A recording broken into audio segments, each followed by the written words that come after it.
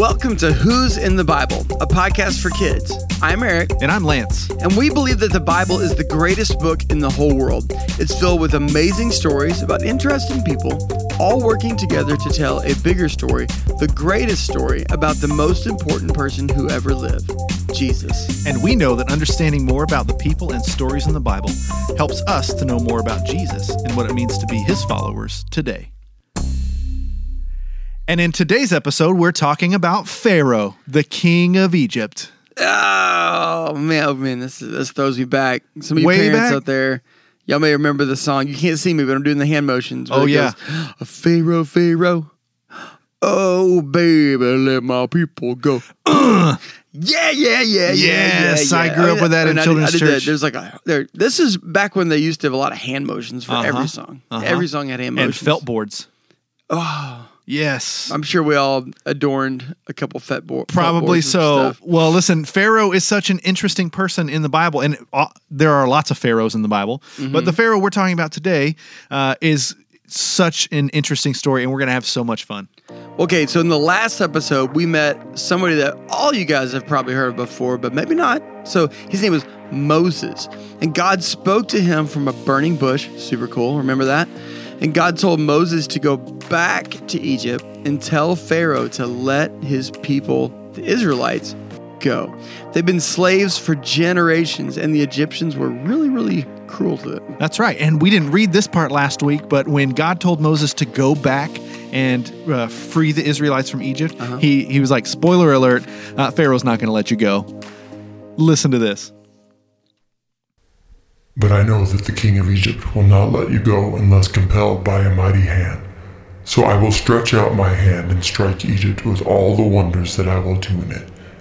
After that, he will let you go. I love that. So it's like God knew Pharaoh was going to say no. That's right. And he basically told Moses, I'm going to flex on Pharaoh. I'm going to show him who I am. And after that, then he'll let you go. Okay, so Moses makes this trip back to Egypt, and then he goes and finds his brother and Aaron and tells the people, yo, I'm going to tell Pharaoh this whole slavery thing is over and we're leaving. That's right. And if you remember what we learned about Pharaoh last episode, he's pretty ruthless. Yeah. Not a nice dude. In fact, he's kind of evil, right? I mean, killed babies, wanted to kill Moses. And when Moses and Aaron go and tell Pharaoh, we need to go worship our God, we need a few days off, Pharaoh says, no, you can't even have a few days off. The slaves got to do their work. In fact, it made him so mad, he took away their supplies. They had to do all their work. They made these bricks. He didn't give them the supplies to do it. They had to get their own supplies. So this is where the story starts to get super interesting. So God starts doing big, God-sized stuff. He's going to bring these plagues. This is what's going to get. It's going to go rowdy. Plagues. Man, plagues sound terrible. And now it's time for everyone's favorite game show, Would You Rather? The game nobody wins. Today we're playing the Egyptian Plagues Edition. Eric and Lance will play here at Who's in the Bible headquarters, and kids, you can play along wherever you are. We'll play 3 rounds, and in each round, you choose which plague you'd rather endure. Yes, you have to choose one. It'll be great. You ready? Here's round 1. Would you rather have all the water turn to blood or experience a hailstorm so intense it could kill you and every living creature outdoors? Ooh, this is a difficult decision. I'm going to go, okay, it's all water. All water. Oh, see, that's ugh. Even like toilet water. Oh, All water turned to blood. this is a mess. Or deadly hailstorm. I'm going to go with hailstorm. Hailstorm? Oh, no, that's terrible. I'm This is going to go all water to blood. Okay. Round 2.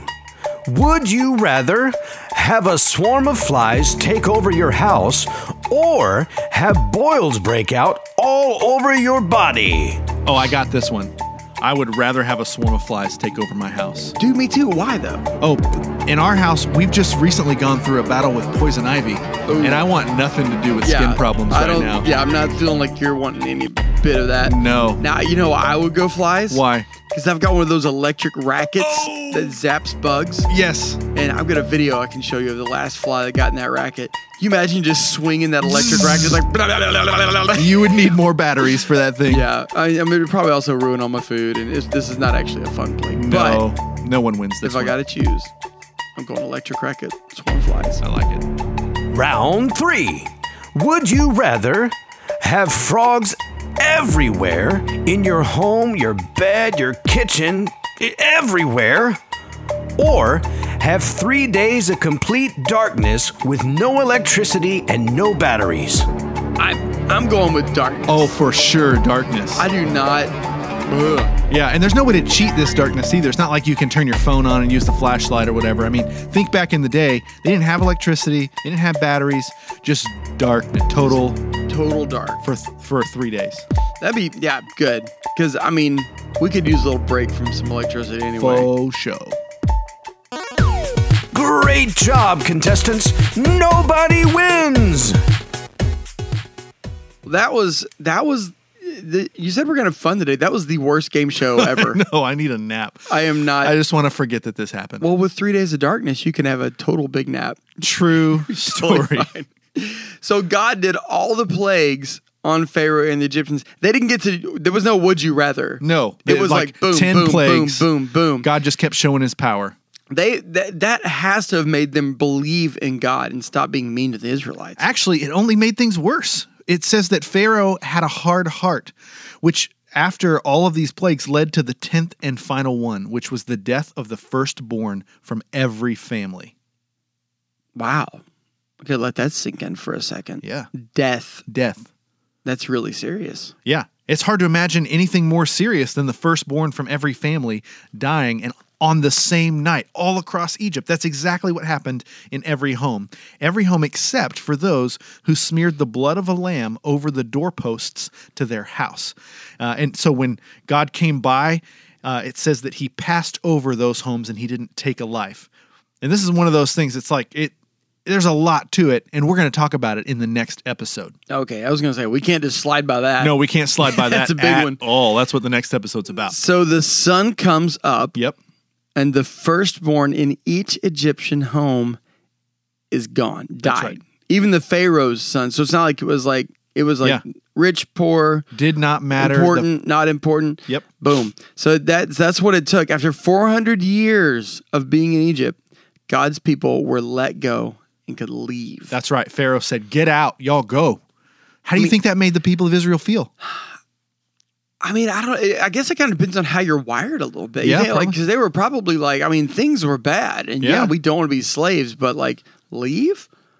Yeah, some people are road trip people, some people are not. That's true. And this is like no car. But if you remember back the promise that God made to Abraham, their great grandfather, that his descendants would live in this special land that God would give to them, and so they were outside of that land, and they knew they could go back, and so this was their chance. So I guess they knew this was coming at some point. That's right. Just maybe not in their life. Yeah, we all get kind of distracted. We kind of get stuck in our own world. Yep. They were probably like, we're not going to be those people. Yep. Yes, you are. Yep. So how do they know where to go? Well, they load up everything. They start walking.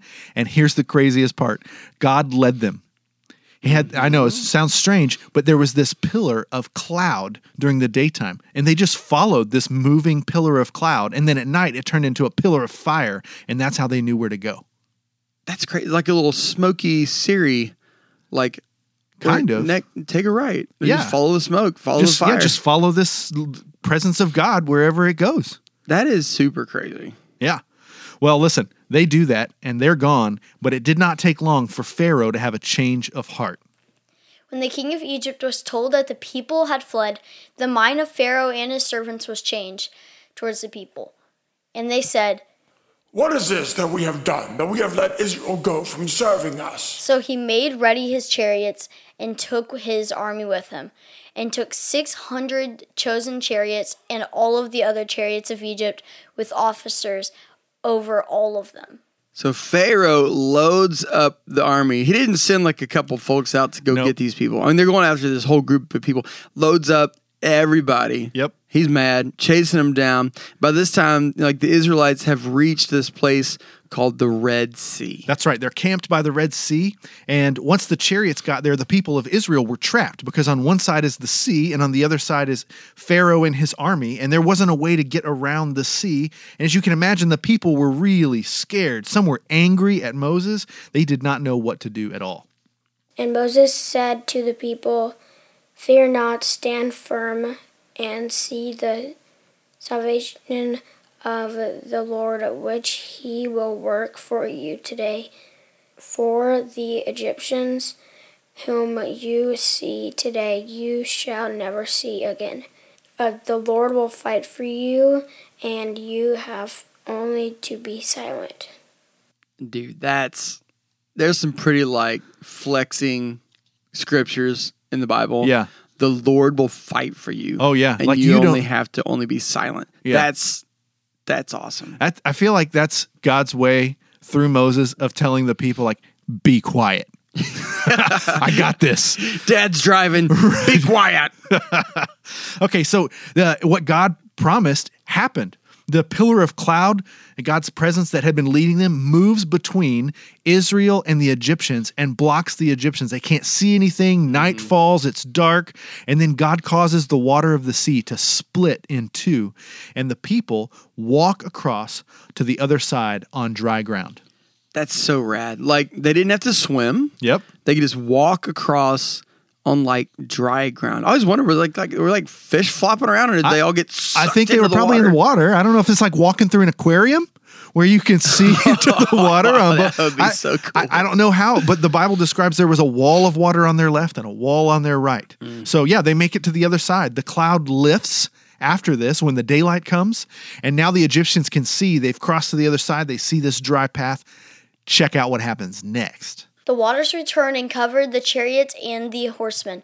Of all of the hosts of Pharaoh that had followed him into the sea, not one of them remained. But the people of Israel walked on dry ground through the sea, the waters being a wall to them, on their right hand and on their left. Thus the Lord saved Israel that day from the hand of the Egyptians, and Israel saw the Egyptians dead on the seashore.